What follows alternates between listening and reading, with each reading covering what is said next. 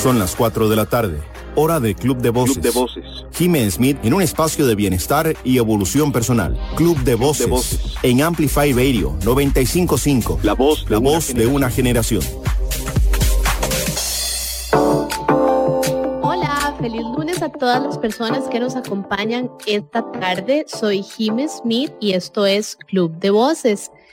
Nuestro espacio de bienestar integral, crecimiento y evolución personal. Como cada lunes vamos a estar hablando de distintos temas de bienestar y vamos a estar compartiendo con ustedes opciones distintas para que juntos podamos descubrir cómo podemos vivir una vida más plena y una vida mucho más llena de opciones, de bienestar, para sanar, para crecer. Bueno, en fin, vamos a pasarla súper bien hablando de un poquito de salud y un poquito de cosas lindas y positivas para mejorar este lunes y este inicio de semana. Siempre hablamos de temas diversos, desde ejercicio, ¿verdad? Alimentación, hablamos mucho de temas médicos, de diferentes temas que tienen que ver con una mejor salud. Y hoy vamos a hablar de un tema que está súper actual, que es súper distinto tal vez y que además causa mucha duda, ¿verdad? Que es la alimentación antiinflamatoria. Resulta que cuando hablamos de alimentación antiinflamatoria, no estamos hablando como de ese tipo de inflamación que uno puede sentir a veces en la pancilla y así, sino que realmente hay toda una ciencia y una información celular importante que va a tener que ver con absolutamente todos los temas de nuestra salud, hasta con cómo dormimos, cómo nos sentimos, hasta de ánimo. Entonces es importantísimo que entendamos hoy este tema y que lo podamos aprovechar. Así que bueno, vamos a empezar con el tema de hoy presentándoles a mi invitada súper especial, la doctora que nos acompaña esta tarde, que es la doctora Noelia Montiel. Con ella ya hemos hecho un montón de programas lindísimos de temas súper interesantes. Noe, un placer tenerte de vuelta por acá, pero primero me encantaría que te presentes y que la gente que aún no te conoce, pues te conozca y sepa lo que haces. Claro, bueno, primero muchísimas gracias de verdad por la invitación. Para mí siempre es un placer estar aquí en el Club de Voces y con vos. Mi nombre es Noelia Montiel y soy nutricionista de alimentación basada en plantas y también pertenezco a la Asociación Costarricense de Medicina Estilo de Vida, que hoy vamos a mencionar un poquitito acerca del estilo de medicina estilo de vida. Y pues nada, me dedico, ¿verdad?, a ayudar a la gente a transicionar según sea donde se encuentren en su camino hacia mejorar su salud. Con mucho gusto siempre estoy dispuesta a ayudar a todas las personas. No, muchísimas gracias por acompañarnos hoy. Este tema, bueno, desde lo que mencionaste ahora de medicina de estilo de vida y todo, por supuesto que esto tiene una gran relación y vamos a ir aprendiendo todo sobre esto. Pero este tema de alimentación antiinflamatoria, te voy a contar por qué me pareció súper relevante y por qué lo quise compartir con todas las personas que nos escuchan este lunes. Primero porque está súper vigente en este momento y la gente dice, ¿qué será? Yo creo que yo como antiinflamatorio porque yo me siento bien del estómago, ¿verdad? Sí. Y resulta que en realidad, sobre todo ahora que hay tanto virusillo ahí suelto, ¿verdad? Con estos climas terribles, bueno, también el famoso COVID, etcétera, este tema de alimentación antiinflamatoria, bueno, es súper importante. Entonces vamos a hablar hoy primero de qué es, ¿no? Contanos así para entender bien realmente qué es esto de alimentación antiinflamatoria. Bueno, antes de empezar con eso, si puedo, ¿qué es inflamación? Porque para saber si estamos o no comiendo algo inflamatorio, tenemos que saber primero ¿qué es inflamación? Como mencionaste, a veces pensamos que inflamación es solo sentir el colon inflamado, ¿verdad? Que llaman uno que comí algo que me cae. Pero la inflamación es la forma en que el cuerpo se defiende de cosas, ¿verdad? Uh-huh. Y es súper importante para la vida. O sea, sin la inflamación no podríamos vivir y cosas tan sencillas como una cortadita podrían ser mortales, ¿verdad? Entonces la inflamación es muy, muy importante. Está la inflamación aguda, como esa, ¿verdad? Cuando uno se quema, por cierto, que yo tengo aquí, me quemé ayer, entonces se pone rojo, se inflama, se hincha, ¿verdad? Eso es una inflamación aguda porque es del momento y es muy importante, como les digo. luego está la inflamación crónica, que ahí sí es donde lo que queremos hablar ahora, ¿verdad? Que ya es como el paso de los tiempos, ¿verdad? Y se sigue inflamando. Puede ser causada por varias razones, por ejemplo, el estilo de vida, como hablamos, el fumado, exceso de células de grasa, ¿verdad? Que es perjudicial porque entonces va a ser como la base o una de las causas de muchas enfermedades crónicas del corazón, de diabetes, de algunos tipos de cáncer, ¿verdad? Entonces, esa es la diferencia. O sea, cuando la inflamación ya se vuelve algo crónico, ya no está bien para el cuerpo, más bien es lo contrario. No, y aquí quiero meter mano para que la gente que nos escucha entienda que ahora sí estamos hablando de una inflamación a nivel celular, ¿verdad? Por eso nos explicaba la doctora Montiel que esta inflamación es la que responde también a las cosas que nos pasan y que sí es importante, ¿verdad? Si nos quemamos, si nos cortamos, ¿verdad? Es como nuestra respuesta de alerta de que hay algo que tiene que hacerse al respecto y que nos ayuda a sanar. Pero entonces no estamos hablando de la inflamación, que ya después vamos a profundizar en ese tema, pero es para que la gente que nos escucha entienda de qué vamos a hablar hoy, ¿verdad? Primero eso de la teoría de la inflamación y de qué estamos hablando es súper importante, ¿verdad? Y que entendamos que entonces es una inflamación interna que no podemos ver, ¿verdad? Y que cuando se hace crónica nos afecta en todo. Entonces es importantísimo que tengamos claro primero esa parte de la inflamación y ahora ¿cómo es eso de alimentación antiinflamatoria, de alimentación inflamatoria? ¿Qué es eso tan extraño? Ok, bueno, primero que ahora, después de múltiples estudios, ¿verdad? Nos hemos ido dando cuenta que no son tanto los medicamentos, o sea, no deberíamos estar como siempre recurriendo a medicamentos, sino con lo que nosotros comemos todos los días podemos mejorar, ¿verdad? Ciertas enfermedades y mejorar esos parámetros de inflamación. ¿Por qué? Porque podemos decidir comer alimentos que más son inflamatorios o lo contrario, alimentos que son antiinflamatorios, ¿verdad? Entonces, como cuáles alimentos, entonces eso es prácticamente la alimentación antiinflamatoria. Ahora no es una dieta, no es algo que voy a hacer un día, mediodía, es un estilo de vida, algo que voy a hacer a través del tiempo, ¿verdad? Número uno. Y con eso podemos ir mejorando nuestros parámetros de salud. Después, excelente. Sí. Entonces, como, no sé, ¿qué alimentos vamos a incluir que son antiinflamatorios? Tenemos las frutas en general, pero lo que son las bayas o lo que llamamos los berries, ¿verdad? O sea, como fresas, arándanos, las moras, ese tipo de alimentos muy, muy alto en antiinflamatorios o antioxidantes.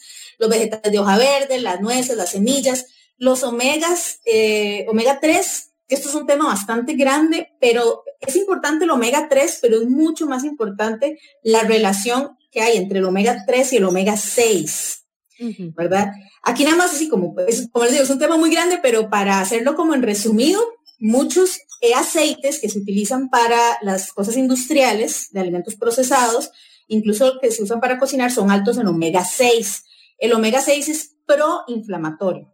Entonces, como les digo, la inflamación es importante, pero no desmedida, ¿verdad? No mucha cantidad. Entonces, el omega 6 es proinflamatorio, el omega 3 es antiinflamatorio.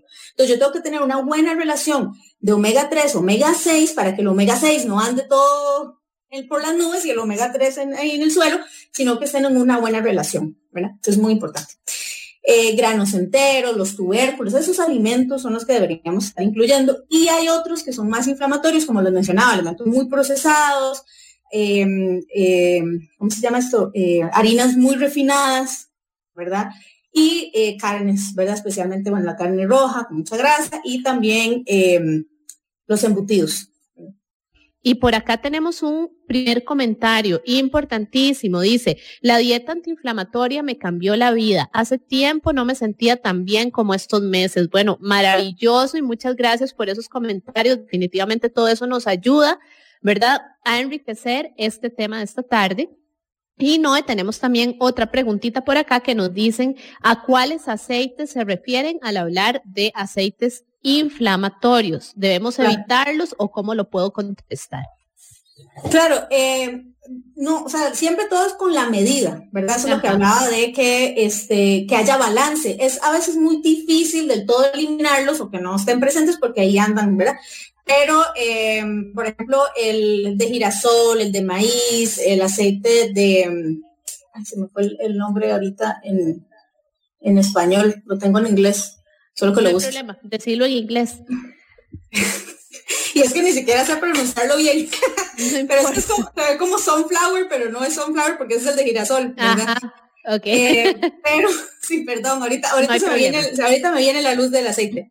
Esos son como los que son más, el de soya también, son más altos en omega 6, ¿verdad? Mientras que, por ejemplo, el aceite de oliva, el aceite de canola, no es que sean altos en omega 3 porque realmente no, pero tienen un mejor radio o mejor proporción, por decirlo así. Okay. Ahora, ¿cómo los podemos contrarrestar? Que es la pregunta. Entonces, comer más alimentos con omega 3. El omega 3 vegetal, es como les digo, es un tema bastante largo. No es omega 3 directo que el cuerpo usa. Usemos los ejemplos, ¿no? Entonces les voy a dar los ejemplos, sí. Exacto. Es la chía, la linaza, las semillas del cáñamo y la nuez de nogal, que en inglés se conoce como walnut. Creo que más personas a veces la conocen como walnut que nuez de nogal, pero es esa nuez grandezota. Esos son los que van a ser más altos en omega 3 vegetal, ¿verdad? Ya si queremos algo más que nos aporte un poco más cantidad de omega 3, sería un suplemento de omega 3 de algas. Ajá. Perfecto, excelente, importantísimo este tema para que sepamos, ¿verdad? Que lo importante como en todo en la vida es el balance entre esos dos omegas, ¿verdad? Y entre nuestras fuentes entonces de aceites, etcétera, para evitar inflamación crónica, porque como decía la doctora Montiel, la inflamación cuando no es crónica y es la normal que nuestro cuerpo necesita, maravillosa. Entonces también es importante. Te mandan por acá saluditos, Noé, otras cosas dicen la doctora Montiel, ese Plant-Based Noelia, me encanta su contenido, así que genial, ya saben, para las personas que nos escuchan también a través de la radio, nos dicen por acá, muchas gracias por hablar sobre este tema tan importante, así que gracias a todas las personas que nos están más bien compartiendo, nos ponen también qué lindo tema y aprovecho para recordarles que esta tarde estamos hablando de alimentación antiinflamatoria junto a la doctora Noelia Montiel. Estuvimos conversando en la primera parte del programa acerca de qué es inflamación, por qué es importante, cómo la inflamación interna tiene, ¿verdad?, sus puntos a favor, pero cuando se vuelve crónica nos puede poner en riesgo. Vamos a aprovechar para contestar algunos comentarios y ya casi seguimos con este tema de la alimentación. Dice, hola bonitas, me encanta el tema. Hace poco hice un detox y quiero cambiar a alimentos que no me inflamen tanto el colon. Estos alimentos que mencionas funcionan para mantener esto en línea. Es un problema común. Ahora sí nos dicen que ya se escucha y que todo bien, así que podemos continuar, ¿no? Ok. Bueno, ahí con lo que es la inflamación es del colon, precisamente, que hablábamos que eran dos cosas distintas, es muy personal, ¿verdad? Habrá alimentos que le inflamen a la persona que a otras personas no. Entonces ahí es como ir viendo, ¿cómo se llama? Haciendo prueba de error, que es lo que a mí me causa más o no. Pero eso número uno. Y número dos, cuando uno hace un cambio, como esta alimentación es más alta en fibra por lo general, al principio puede ser que uno sienta que, ¿verdad? Pero eso es común, pasa rápido, unos 15 días, más o menos, ya el cuerpo se va acostumbrando al mes, a los 2 meses ya estás bien, ¿verdad? Entonces, pero sí con los alimentos hay que ver cuál, con el colon, ¿verdad? Específicamente. Sí, aquí no, yo creo que yo sé que tenemos para más adelante este tema de la inflamación interna y todo lo de la inflamación de colon y las diferencias, pero creo que vamos a tener que devolvernos un poquito a ese tema y entrarle más bien con profundidad de una vez, porque sí creo que hay bastante duda y ya te voy a contar por qué. Tenemos otra pregunta aquí importantísima, nos la hace Toto, muchas gracias Toto por la pregunta, dice, ¿cuáles tipos de carbos son los mejores para evitar la inflamación? Creo que en la primera parte mencionaste un poquito sobre eso, pero volvamos a mencionarlo porque la gente se está uniendo en este momento. Claro, perfecto. Sí, ahí sería, hablando de la inflamación del celular, ¿verdad? Que habíamos mencionado en el inicio, o como interna, los mejores tipos de carbos son los granos, o sea, los enteros, ¿verdad? Granos enteros, los tubérculos o las verduras harinosas, ¿verdad? Como por ejemplo el plátano, ¿verdad? La yuca, el camote, y los granos enteros. Versus las harinas refinadas. Cuando yo hablo de refinado, es esas harinas blancas o que les han, o sea, el grano o la harina tiene 3 capitas, entonces dejan solo una. Entonces a eso se le llama refinado, ¿verdad? La refinada es la que ya compramos empaquetada, las harinas blancas, la pasta refinada, ¿verdad? Todo lo que es más azucaroso, ¿verdad? De ese tipo de cosas, las galletas, pan blanco, todo ese tipo de cosas, porque a veces es mejor dar como los ejemplos, sobre todo en radio, que nos están solo escuchando, ¿verdad? Para que la gente pueda entender eso, y tal vez cuando no habla, ¿verdad? De esa parte de granos enteros y todo, que pensemos más en lo integral también, ¿verdad? En eso que no se deshace en la boca como una galleta de soda apenas lo probamos, ¿verdad? Exacto, sí, cuando hablamos de granos enteros, bueno, están todos, o sea, el arroz, que hay arroz integral, el trigo que sea integral, la avena, la quinoa, por ejemplo, ¿verdad? Que son, bueno, la quinoa, yo creo que solo la venden así como es ella, ¿verdad? No creo que no hay integral y no hay blanca, pero ese es un ejemplo, sí, esos son los mejores. Okay. Y bueno, perdón, disculpe, obviamente todas las leguminosas, ¿verdad? Que van a tener su porción de carbo, pero siempre como pienso en ellas como proteína, pero sí, las leguminosas también. Perfecto, y leguminosas son garbanzos, lentejas, frijoles, todo eso. Entonces, estamos hablando de alimentación antiinflamatoria y lo primero que hicimos fue tratar de explicar este tema de inflamación. Sin embargo, tenemos muchas preguntas, ¿no? En este momento que nos hacen ver que hay todavía un poquito de confusión, ¿ok? Sobre qué es la inflamación y de qué tipo de antiinflamatorio estamos hablando. Entonces vamos a tratar de diferenciar, ¿no? Entre la inflamación interna, que es la que estamos hablando en este momento, ¿verdad? Y la inflamación, digamos, de un estómago inflamado, que es la del colon, o la inflamación que es ya por un asunto de grasa corporal. Entonces es muy importante que entendamos esas diferencias porque son tipos de inflamación distintas. Así que vamos a darle paso a la doctora Montiel para que nos haga esa aclaración. Claro. La inflamación de la que estábamos hablando ahora, interna, es la que nos lleva cuando es crónica, ¿verdad? Como mencionamos al principio, está la inflamación aguda, que es importante para nuestra vida. Incluso hasta una gripe o lo que sea, también se puede dar una inflamación aguda. Es algo que necesitamos que el cuerpo salga de eso, ¿verdad? Y la inflamación aguda llama a un montón de células inmunes, vengan, ayuden aquí y todo. Entonces esa es muy buena y es importante. Pero ya cuando se convierte en algo crónico y está inflamado, las células por dentro, digamos, por ejemplo, las arterias, entonces es una de las causas de estas placas, ¿verdad? Que se hacen en las arterias, las placas que luego eso se suelta y puede causar un coágulo y se queda pegado ahí, entonces ahí viene el infarto o viene el accidente cerebrovascular, etcétera, ¿verdad? Entonces, ese es ese tipo de inflamación. Ese tipo de inflamación a nivel celular o a nivel interno puede causar no solo enfermedad cardiovascular, puede causar diabetes o ser parte, digamos, como ayudante, ¿verdad? Que ayude a que cause diabetes, cáncer, artritis, asma, demencia, Alzheimer, otro tipo de ¿verdad? De enfermedades. De enfermedades. Sí. Y luego está la inflamación porque yo comí algo que me cayó pesado, me inflamó, o yo tenía una alimentación bajísima en fibra, qué sé yo comía si acaso 10 gramos de fibra y pasé ahora a comer un montón de vegetales, un montón de frijoles, y entonces aumenté rápidamente mi consumo de fibra de un día a otro y sentí esa inflamación a nivel de colon, ¿verdad? Pero eso es diferente porque eso es el cuerpo acostumbrándose, las bacterias no estaban acostumbradas a las que yo tengo en ese momento, no estaban acostumbradas a esa cantidad de fibra y dan ese tipo de inflamación.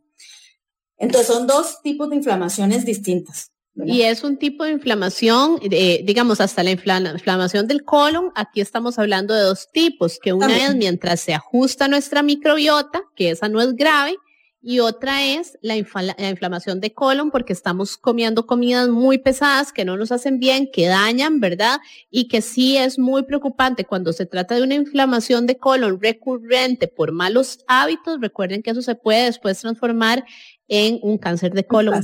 Entonces, nunca el exceso de inflamación va a ser bueno, pero recordemos que la inflamación de colon aquí, nuevamente, entonces tiene dos tipos. Esa que es la preocupante y la que tenemos que evitar, y la otra que es momentánea mientras cambiamos nuestros hábitos y nuestro cuerpo más bien se ajusta, ¿verdad?, a una nueva realidad, a una nueva vida bacteriana interesante, que es la que nos va a ayudar, ¿verdad? Exacto. Entonces eso es muy importante para que tengamos también paciencia, porque muchas veces la gente dice, bueno, ok, entonces para evitar la inflamación interna tengo que comer granos enteros, más vegetales, pero eso me da inflamación de colon, entonces lo voy a dejar y voy a volver a comer refinado. Y exacto. Eso entonces les pone en mayor riesgo, ¿verdad? Totalmente. Y aquí entonces, bueno, nos dicen, yo cocino media taza de arroz integral con media taza de quinoa y es una combinación deliciosa. Muchísimas gracias por ese tip, suena delicioso y además ahí le agregamos proteína, ¿verdad? A ese arroz integral. Así que qué maravilla de combinación y muchas gracias por ese dato tan genial. No, ahora sí, hablemos un poquito, ¿verdad? Estamos hablando de entonces cuáles son esos alimentos antiinflamatorios y todo eso. Entonces, ¿por qué podemos decir que la alimentación basada en plantas es antiinflamatoria? Perfecto. Ok, para hablar de eso, nada más quiero explicar, la alimentación basada en plantas va a enfatizar en productos de origen vegetal, ¿verdad?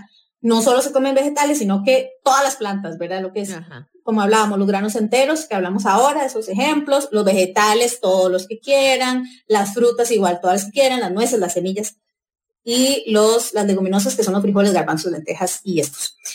Entonces, para explicar por qué es antiinflamatoria este tipo de alimentación, voy a explicar algo rápidamente, que es el estrés oxidativo. Entonces, ¿qué es el estrés oxidativo? El estrés oxidativo es algo que pasa normalmente en las células, ¿verdad? Los átomos, yo soy a veces un poco científica, pero esto está fácil. Los átomos tienen neutrones, protones y electrones. Entonces, los electrones siempre andan en par, ¿verdad? Imagínense ahí de la manita, siempre tienen que andar en par. Pero situaciones que pasan, digamos, el metabolismo normal, o sea, la vida normal pasando, puede afectar a esos electrones. Otros hábitos malos que no son tan buenos, ¿verdad? Como fumar, el alcohol, la inflamación, mucha exposición a rayos ultravioleta, ese tipo, digamos, de situaciones puede afectar a esos electrones y se desprende uno, ¿verdad? Entonces ya no están en la manita, se separan.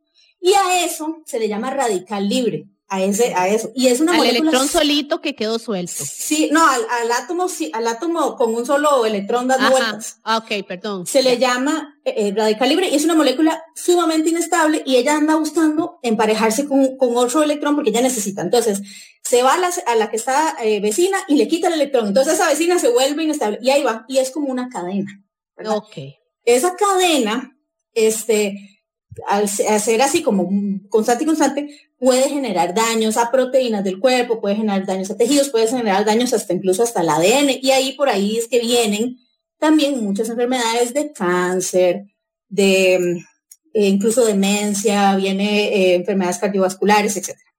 El estrés oxidativo. El cuerpo tiene sus defensas contra estos radicales libres. Él produce sus propios antioxidantes del cuerpo, pero a veces, no es suficiente a veces si es muy en exceso o es muy crónico. La alimentación basada en plantas, es decir, las plantas son muy altas en antioxidantes. Entonces, ¿qué hace el antioxidante? Donde ve esa molécula loquilla ahí, le dice, tome, aquí está, yo le doy mi electrón. Ya, cálmese ahí, usted calma. Ya, todo pasó. Exacto, y lo estabiliza. Y es increíble porque el antioxidante no se vuelve, aunque él dona un electrón, no se vuelve radical libre, él mismo se inactiva. Entonces, él no pasa nada con el antioxidante. Él lo que hace es inactivar al que anda ahí loquillo, ¿verdad? Entonces, ahora los radicales libres ya también se necesitan para otros procesos y todo, pero el punto siempre es el balance, ¿verdad? Que no pueden ser exagerados. Entonces, la alimentación basada en plantas, las plantas son riquísimas en antioxidantes porque muchos antioxidantes son pigmentos, es decir, son colores que nosotros vemos. Entonces, por eso es importantísimo que nuestro plato siempre tenga muchos colores, porque ¿por qué no siempre el mismo color? Que yo diga, ay, es que a mí me gusta solo lo verde. Bueno, está bien, pero en lo verde vamos a encontrar algunos antioxidantes, pero en el morado hay otros tipos, y en el blanco hay otros tipos, y en el rojo hay otros tipos. Entonces, cuando me refiero a colores, es, por ejemplo, el rojo tomate, chile dulce, fresas, ¿verdad? Que son rojas. El morado, entonces la berenjena, el repollo morado, el kale morado o el cale morado. En el blanco, el ajo, la cebolla, la coliflor. En el verde, entonces también todos los vegetales verdes oscuros, ¿verdad? Como el brócoli, la espinaca. El anaranjado, entonces tenemos la zanahoria, la calabaza y todos esos colores. Entonces es importante la variedad de colores, porque las plantas, incluso se ha visto que pueden ser hasta 64 veces más potente el antioxidante que alguno que podemos encontrar en origen animal. Entonces son antioxidantes sumamente potentes. Y mucho mejor que llenarnos de pastillas. Eso también es súper importante que se me había olvidado, porque en varios estudios se ha visto que el suplemento de antioxidantes no es lo mismo, es decir, no es lo mismo que yo me tome una pastilla que diga, tiene tantos antioxidantes, a comerme el alimento, porque los alimentos son sumamente complejos. Y no es solo el antioxidante, sino que es como esa, ¿cómo se llama? Unión de todo lo que trae el alimento, ¿verdad? Entonces, los suplementos no pueden replicar la complejidad que tiene el alimento a base de plantas. Bueno, entonces nada más tenerlo en cuenta. Importantísimo, porque lo mismo pasa muchas veces con las vitaminas, ¿verdad? La gente dice, no, yo no como nada, pero voy a tomarme estas vitaminas, y al final, como dicen, así como en bromilla, pero entre broma y broma, lo que uno consigue es unos orines carísimos, ¿verdad? Porque el cuerpo no absorbe todo y uno desecha una gran parte. Entonces, muy importante eso. Ok, seguimos entonces con este tema de alimentación antiinflamatoria. Como hemos tenido que ir de acuerdo a las preguntas y no en el orden que teníamos, vamos a irnos un poquito para atrás para entender cuál es la relación, ¿verdad?, de todo esto con la medicina de estilo de vida. Sin embargo, acá tenemos unos comentarios. Entonces, Noé dice, una persona que fue vegetariana toda la vida y ya no puede comer legumbres ni soya, ya que causa inflamación severa, entonces no tiene la proteína suficiente para el cuerpo. Sí, o sea, sí, no es que no, es un poco complicado.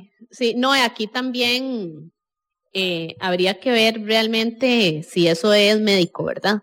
O sí. si es una, o sea, importantísimo el comentario. Me gustaría saber para la persona que lo hizo, por si nos puede aclarar, porque sería distinto la respuesta también. Si eso de que no puede comer leguminosas ni soya porque causa inflamación severa es un asunto médico, ya, ¿verdad?, que vieron a través de exámenes diagnosticados, o si es cómo se siente, porque aquí sí es importante esa aclaración, ¿verdad? Es que es complicada, es una pregunta buenísima, pero súper complicada. Vamos a darle un chancecito y vamos a la siguiente, ¿no? Para ver si nos aclaran eso. Dice, ¿es posible que a una persona un vegetal no inflamatorio le cause inflamación? Aquí, importantísima esta pregunta, porque ella dice, le causa inflamación, y al decir inflamación se refiere a cansancio, colitis o debilidad. Importantísimo esto, porque creo que se nos había ido a aclarar algunas cosillas de esas de la inflamación celular. Buenísimo. Sí, claro, es que, como les digo, todas las personas reaccionan diferente a los alimentos, ¿verdad? Y el cuerpo también reacciona diferente. Por ejemplo, hay cosas que no deberían normalmente causar alguna inflamación. Por ejemplo, no son algo malo para el cuerpo, pero el cuerpo lo percibe como tal, ¿verdad? Pero eso ya cada persona, y entonces inflama, ¿verdad? Causa ese tipo de reacción. Cosas que uno dice, no, pero esto no es lo más inocuo del mundo, porque causa, y el cuerpo reacciona, pero entonces sí podría pasar. Importantísimo recordar que además existen muchísimas intolerancias y muchísimas alergias, y muchas veces esa inflamación interna es causada por un tipo de intolerancia, y es muy vacilón. Por ejemplo, el otro día una de mis primas estaba haciendo exámenes de todo para ver qué era lo que le causaba la intolerancia, y son los goji berries, lo más raro del mundo. Cambió de cereal y en el cereal traía goji berries, y eso es lo que le estaba provocando, ¿verdad? Toda una serie de problemas digestivos, pero además de eso, esto que estamos hablando, la inflamación interna, no la del colon, ¿verdad? Que sentimos en la pancita, sino la inflamación interna puede ser un detonante hasta para la depresión. Sí. Escuchen qué interesante eso. También para enfermedades hormonales, eso lo vimos en el programa de Club de Voces del lunes pasado. Enfermedades como tiroides, ¿verdad? Como Hashimoto, este tipo de situaciones cuando estamos inflamados a nivel celular es una cosa mucho más factible, ¿verdad? Problemas de sueño. Hablaba la doctora de, por ejemplo, la gente que tiene las uñas como con rayitas. Sí, las rayitas. ¿Verdad? Todo ese tipo de cosas puede estar sumamente ligado. Por supuesto que sí, a temas de tiroides, a un montón de temas médicos distintos, pero mucho a la inflamación. Por eso este tema de inflamación es tan importante, ¿no? ¿Verdad? Y nos decían también, ahora con este tema del COVID y todo, una persona que lleva una alimentación antiinflamatoria, ¿verdad? Es mucho menos factible que le dé un COVID horrible, ¿verdad? ¿Por qué? Porque el cuerpo no está inflamado cuando el virus entra. Eso es súper fundamental, y no solo con el COVID, sino con casi que cualquier otra enfermedad. Exactamente. ¿Verdad? Ahí con lo de la comida también se me olvidó mencionar, que ella mencionaba, sí tiene que ser con un médico, ¿verdad? Que te haga los exámenes, como pasó con tu prima, porque a veces uno dice, uy, me comí tal cosa y me sentí mal, y uno asocia que es lo último que comió, pero puede ser algo que comió antes, no lo último necesariamente. Entonces, sí, es un poco complicado, es todo un tema largo, ¿verdad? Las personas que han sufrido de alergia saben que no es que de la noche a la mañana les dicen ya cuál es, sino que es todo un proceso. Entonces, nada más tienen también un poquito de paciencia. Sí, aquí de hecho nos comentan, las alergias e intolerancias son todo un tema. Yo soy alérgica al maíz, banano y fresas. Imagínense, o sea, uno, ¿verdad? Todavía las fresas es muy común, pero maíz y banano uno dice, wow. Y dice, el tomate me activa la fatiga. Bueno, gracias a Dios que ya lo tiene, además, ¿verdad? Que ya logró ver cuál es el alimento. Con respecto a la pregunta anterior, no, y aquí sí es muy importante esto, dice, no está full confirmado, pero con ayuda de un nutricionista y doctores de emergencia, ya que sí fui al hospital por esto. Aquí me parece que este caso es súper especial, y ojalá que esta persona pudiera ya sea sacar una cita con vos, ¿verdad? O algo así, sobre todo que es una persona que dice que ha sido vegetariana toda su vida. Este es un tema muy, muy interesante porque primero lo ideal es que sea tratado por una persona que sí sea experta en el tema de vegetarianos y veganos, ¿verdad? Porque si son médicos convencionales o nutricionistas convencionales, es probable que no tengan la misma agudeza para ver este tema de la inflamación y qué es lo que la está provocando.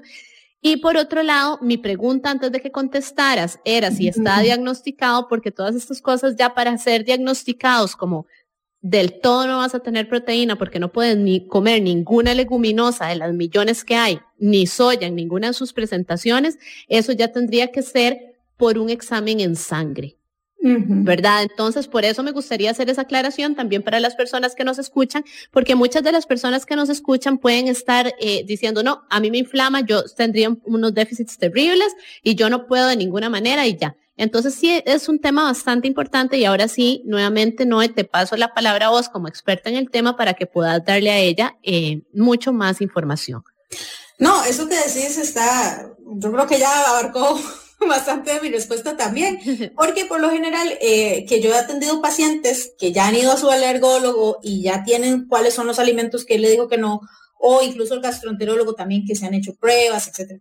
Por lo general no es todas las leguminosas, sino que se dicen, es que me salió al garbanzo y la lenteja roja, pero puedo comer frijoles blancos, ¿verdad? Entonces generalmente hay donde trabajar, o como decís, es la presentación de la soya. En soya sí no puedo, pero si está de esta otra forma sí, ¿verdad? Entonces sí, es un tema que hay que ver específico. Y sería así, un caso bastante individual, pero nuevamente, muchísimas gracias a la persona que nos está haciendo estas preguntas, porque definitivamente es mucho más común, y bueno, también la pude contestar así por todos mis temas de coaching de alimentación basada en plantas, ¿verdad? Y todo lo que trabajamos siempre, Noé, y definitivamente estos sí son temas muy, muy importantes, ¿verdad? Nos preguntan por acá, importantísimo, dice, ¿qué tipo de lugares recomiendan para hacerse pruebas de alergias e intolerancias y costo aproximado? Bueno, para costo aproximado no sabría decirles, yo sí les puedo recomendar, digamos, en laboratorios de Chandy tienen desde hace años el ALCAT y ahora lo tienen diferenciado en un montón de cosas, desde una que sea solo de superalimentos hasta los 50 más probables en intolerancias y cosas así. También sé que está una opción en la que uno da un pelito, ¿verdad?, del cabello, y entonces hacen todo un examen para ver todo absolutamente a través de tu ADN cuáles son, ¿verdad?, las pruebas perdón, los alimentos y las cosas en generales, hasta el polvo te sale que te están dando alergias de todo tipo. Pero ya precio sería hablar directamente, y creo que hay otro laboratorio que la está dando ahora últimamente, pero el que te tiene más variedad sí es echando en este momento, ¿verdad? Entonces, y contestan por acá, muchas gracias a la persona, sí, a esta persona del caso específico, si pudiera escribirle a Noé, ¿verdad? A través de sus redes sociales, o no sé, Noé, si tienen alguna otra forma de contactarte, pero sí, ese tipo de preguntas es mejor que sea a nivel individual. Entonces, Noé, más bien aprovechemos este momento para que digas cómo te puedan contactar. Claro, sí, puede ser a través de redes sociales, siempre contesto todos los mensajes, tanto en Instagram ahora como Plant Based Noelia, pero también en Facebook, Plant Based Noelia o Dra Noelia Montiel. Excelente. Y nos dan por acá otro comentario, dice, ningún examen para alergias es 100% exacto, entonces para que lo tengan en cuenta, eso sí, 100%. Es muy importante eso, ¿verdad? Porque también es conocernos. Sin embargo, sí es importante, sobre todo los de intolerancias. Por lo general, los de alergias son un poquito más exactos y hay además bastantes formas de, vamos a ver, de asegurarse, porque digamos, si te sale en sangre, puedes también hacer otros exámenes que ya son en piel, cosas así. Pero recordemos aquí un momentito, no es la diferencia entre alergia e intolerancia, ¿verdad? Una intolerancia te genera una reacción inmediata, qué sé yo, un dolor de cabeza, un mal de panza, algo así, que no es una cosa grave. Una alergia realmente es súper preocupante el tema. Una alergia puede ser hasta un caso de muerte, ¿verdad? Puede generar asfixia, puede generar ya, ¿verdad?, hasta paros respiratorios crónicos, etcétera, etcétera. Entonces sí es importante, ¿verdad?, saber que existe una diferencia importante en eso. Claro. Sí, a nivel de sangre también las inmunoglobulinas y todo es diferente, la alergia a la intolerancia. Totalmente. Bueno, Noé, y ahora sí, entremos al tema de la medicina de estilo de vida. Veamos cuál es esa relación, ¿verdad?, ¿qué existe entre medicina de estilo de vida y esto de la alimentación antiinflamatoria que hemos estado conversando? Claro, la medicina de estilo de vida es un enfoque integral de la persona, ¿verdad? Entonces, se basa en 6 pilares. Uno de esos pilares es la alimentación basada en plantas, porque como ya vimos anteriormente, nos da, ¿verdad?, muchos beneficios, entre ellos que es antiinflamatoria. Y al ser antiinflamatoria, pues entonces obviamente vienen todos los otros beneficios de mejorar, bueno, prevenir, mejorar o incluso hasta ayudar a tratar enfermedades y curarlas, ¿verdad? Entonces, la alimentación basada en plantas es uno de esos pilares, pero los seres humanos no solo comemos, ¿verdad?, sino que tenemos un montón, o sea, hacemos un montón de cosas más. Entonces, ahí es donde la medicina de estilo de vida trata de abarcar esos puntos. Por ejemplo, lo que es el manejo del estrés, ¿verdad?, que el estrés crónico también es terrible para la salud en muchos aspectos. Actividad física, ¿por qué? Porque la inactividad física también, ¿verdad?, no es para nada bueno para la salud. Tener un sueño reparador. Nosotros necesitamos dormir, como habíamos mencionado, yo creo que en otro club de voces, ¿verdad?, que no es solo dormir y dormir 5 horas, dormir 6 horas, sino que entrar en las diferentes etapas que son importantes del sueño para que sea realmente reparador. El cese de sustancias tóxicas, que aquí entran muchas sustancias, ¿verdad?, el fumado, el alcohol, pero incluso ahora también quieren incorporar otros tipos de sustancias, como agroquímicos y cosas que también nos están perjudicando, incluso también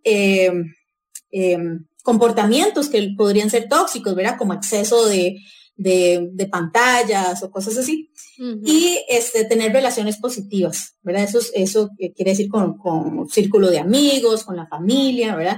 Todo eso es una persona, ¿verdad? Entonces, cuando tratamos todas estas áreas, la persona va a ir mejorando su salud y va a adquiriendo, ¿verdad?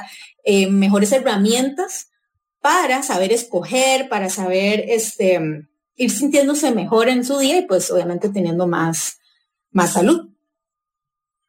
Entonces, Noé, podemos ver que sí, bueno, esta idea de la medicina de estilo de vida nos ayuda a tener una vida más plena y definitivamente cuando hablamos de la alimentación antiinflamatoria estamos hablando de una forma más de velar por una salud más integral, ¿verdad? Porque definitivamente cuando hablamos de medicina, de salud, de todos esos temas de bienestar, queremos eso, que sea integral, que nos podamos sentir bien en varias formas, porque puede ser que decimos así, estoy súper fuerte, pero duermo pésimo, ¿verdad? O así, yo como súper sano y estoy delgado, tengo un índice de grasa corporal que no es peligroso, pero me encantan todas las sustancias tóxicas, soy adicto a la pantalla, o sea, ¿verdad? Hay muchos temas acá que definitivamente entran en juego y por eso es tan importante, o tengo todo lo demás controlado, pero en mi círculo social me siento súper mal, ¿verdad? Siento que ahí es donde vienen los temas tóxicos que me están haciendo, pues lo mismo, ¿verdad? Sentirme deprimido, no poder dormir, un montón de otras cosas, ¿verdad? Y provocan otro tipo de ansiedades. Ahora, Noé, vamos a entrar en el tema de los mitos, ¿ok? Porque hay muchos mitos interesantes que también nos están poniendo por acá con respecto a esto de la alimentación basada en plantas y es precisamente por la fama que tiene de antiinflamatoria, ¿ok? Entonces, el mito número 1 es que podemos seguir una alimentación basada en plantas por una semana antes de ir a la playa o de tener ese tipo de momentos en los que queremos vernos bien. Entonces, que si logramos ser veganos por una semana, eso nos va a cambiar completamente la composición corporal. Claro, yo creo que ese mito junto con otros que hay, definitivamente no, ¿verdad? El cuerpo igual necesita una etapa de adaptación. La alimentación basada en plantas, sí es cierto, me va a ayudarme a sentirme mejor, me puede ayudar a mejorar parámetros de salud, ¿verdad? Hablando ya, digamos, parámetros de sangre y todo, ¿verdad? Mejorar, qué sé yo, enfermedades que tenía o padecimientos, pero no es magia. O sea, no es que yo diga, la otra semana, entonces ya yo voy a ir no sé, quiero bajar tantos kilos, entonces me hago vegano una semana y ya los bajé, o sea, jamás, ¿verdad? No es magia. Y número 2, este tipo de alimentación generalmente no la enfocamos a que es para bajar de peso, o sea, esa no es su meta. Esa no es, ok, ahora soy vegano o voy a comer basado en plantas para bajar de peso. Esa no es la meta de este tipo de alimentación. Es un efecto secundario, sí. Por lo general, sí. Es un efecto secundario bueno, ¿verdad? O sea, para las personas que quieren bajar. Importante, ¿no?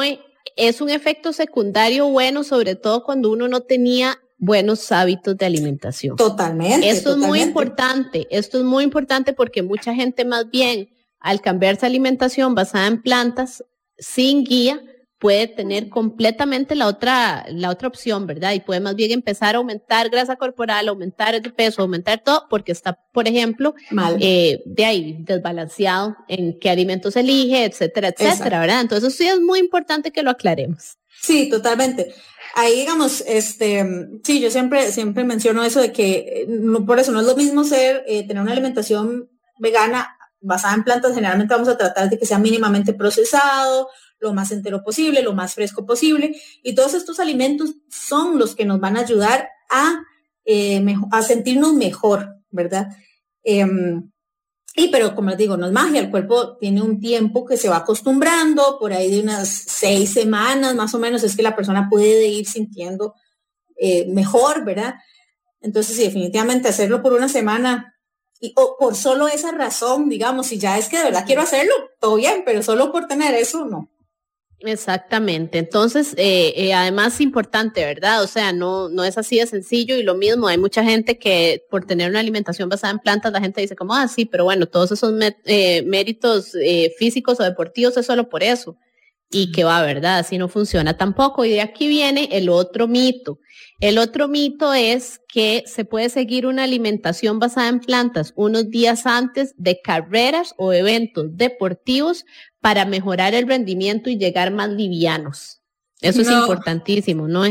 Eso, bueno, primero es terrible, aunque digamos, ni siquiera es que estén cambiando de alimentación. O sea, una persona que compite nunca debería cambiar su alimentación unos días antes, nunca. ¿Por qué? Porque no sabe cómo el cuerpo va a reaccionar. Entonces, si usted venía entrenando y comiendo de cierta forma, incluso hasta a veces el tipo de comida, usted dice, no, voy a cambiar esto por esto, le puede caer mal, y menos el día de la competencia, ¿verdad? Pero unos días antes nunca hay que cambiar. O sea, si usted se venía entrenando de una forma, hay que terminar la competencia. Ya después yo quiero cambiar porque quiero probar o porque quiero ya cambiar ese estilo, está bien, lo puede hacer, pero no pensando que unos días antes me voy a sentir mejor o más liviano, puede ser súper contraproducente. Más bien lo opuesto, primero, porque no está acostumbrado, y segundo, mentira, o sea, unos días antes, como les digo, no va, les dije antes, no es la magia. Importantísimo eso, ¿no? De verdad, y como dijiste antes, si es todavía para un reto deportivo, una carrera, una pelea, etcétera, más bien puede ser peligrosísimo. Así que Dios guarde. Mito número 3 dice cambiar la alimentación a alimentación basada en plantas mientras estamos enfermos para curarnos más rápido. Sí, no, igual, volvemos a lo mismo, ¿verdad? No va a pasar así. Ahora, hay algunos alimentos, la parte de las hierbas es un poquito más, no sé, pero yo también lo he estudiado esta parte, y claro, hay hierbitas que te pueden ayudar, que para el dolor de garganta, y uno se hace una infusión o unas gárgaras, esas cosas, ¿verdad? Que pueden ayudar, pero no es como que ahora voy a comer de esta forma y entonces en 2 días ya yo estoy súper sano, ¿verdad? Recordemos que el cuerpo tiene que acostumbrarse, sí. Y mientras están enfermos, esto es muy importante, pueden apoyarse, como dice Noé, en ciertos alimentos y ciertas hierbas como un extra, pero cambiar la alimentación durante el momento en el que están enfermos para curarse más rápido, a menos que sea por una prescripción médica, puede ser peligrosísimo también, ¿verdad? Entonces, que no sea que la gente dice, no, así va a estar más liviano y me curo más rápido, entonces voy a comer solo lechuga o solo papa, ¿verdad? O sea, ese tipo de cosas, en serio, tengamos muchísimo cuidado. Noé, hoy hemos estado hablando entonces sobre alimentación antiinflamatoria. ¿Qué es la inflamación en el cuerpo y cómo puede ayudarnos o puede ser súper contraproducente? ¿Qué podemos hacer? Hasta nos explicaste maravillosamente este tema de radicales libres, antioxidantes, etcétera, y cómo realmente esto tiene, ¿verdad?, una función importantísima. Ahora sí, con respecto a este tema de alimentación antiinflamatoria, ¿cuál es ese mensaje profesional que te gustaría dejarle a todas las personas que nos escuchan esta tarde? Bueno, mi mensaje es que cada persona está en su propio camino de salud y todos los caminos son diferentes, no hay ninguno que sea bueno, ninguno que sea malo. Ese es tu propio camino y ese es el suyo, ¿verdad? Número 1. Lo importante es que yo vaya avanzando en ese camino y me vaya moviendo en el espectro de la salud hacia una alimentación más saludable. Entonces, según mis necesidades, según mis posibilidades, yo me voy moviendo, ¿verdad? No tengo que ver, es que aquel ya, no, yo voy en lo mismo, ¿verdad? A lo como yo pueda ir yendo. Siempre si quiero hacer un cambio, no estoy segura cómo hacerlo, buscar ayuda profesional es súper importante para que, como hemos dicho otras veces, no vaya a ser más bien que se sienten mal y entonces le echan la culpa a la alimentación, pero es porque no lo estaban haciendo adecuadamente, ¿verdad? Número 1.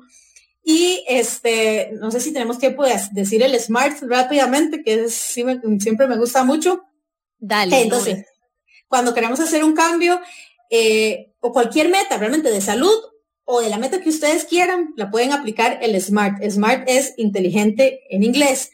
Entonces, la S es de específico, pero es con E, pero no importa. La meta tiene que ser específica. La M es que tiene que ser medible. A tiene que ser alcanzable. la R tiene que ser realista y la T tiene que ser ligada al tiempo, ¿verdad? Entonces, si yo quiero hacer un cambio y estoy como, no sé, yo tengo que ponerme esas metas así. Entonces, una que siempre digo es, por ejemplo, no como ni un solo vegetal, nunca como vegetales.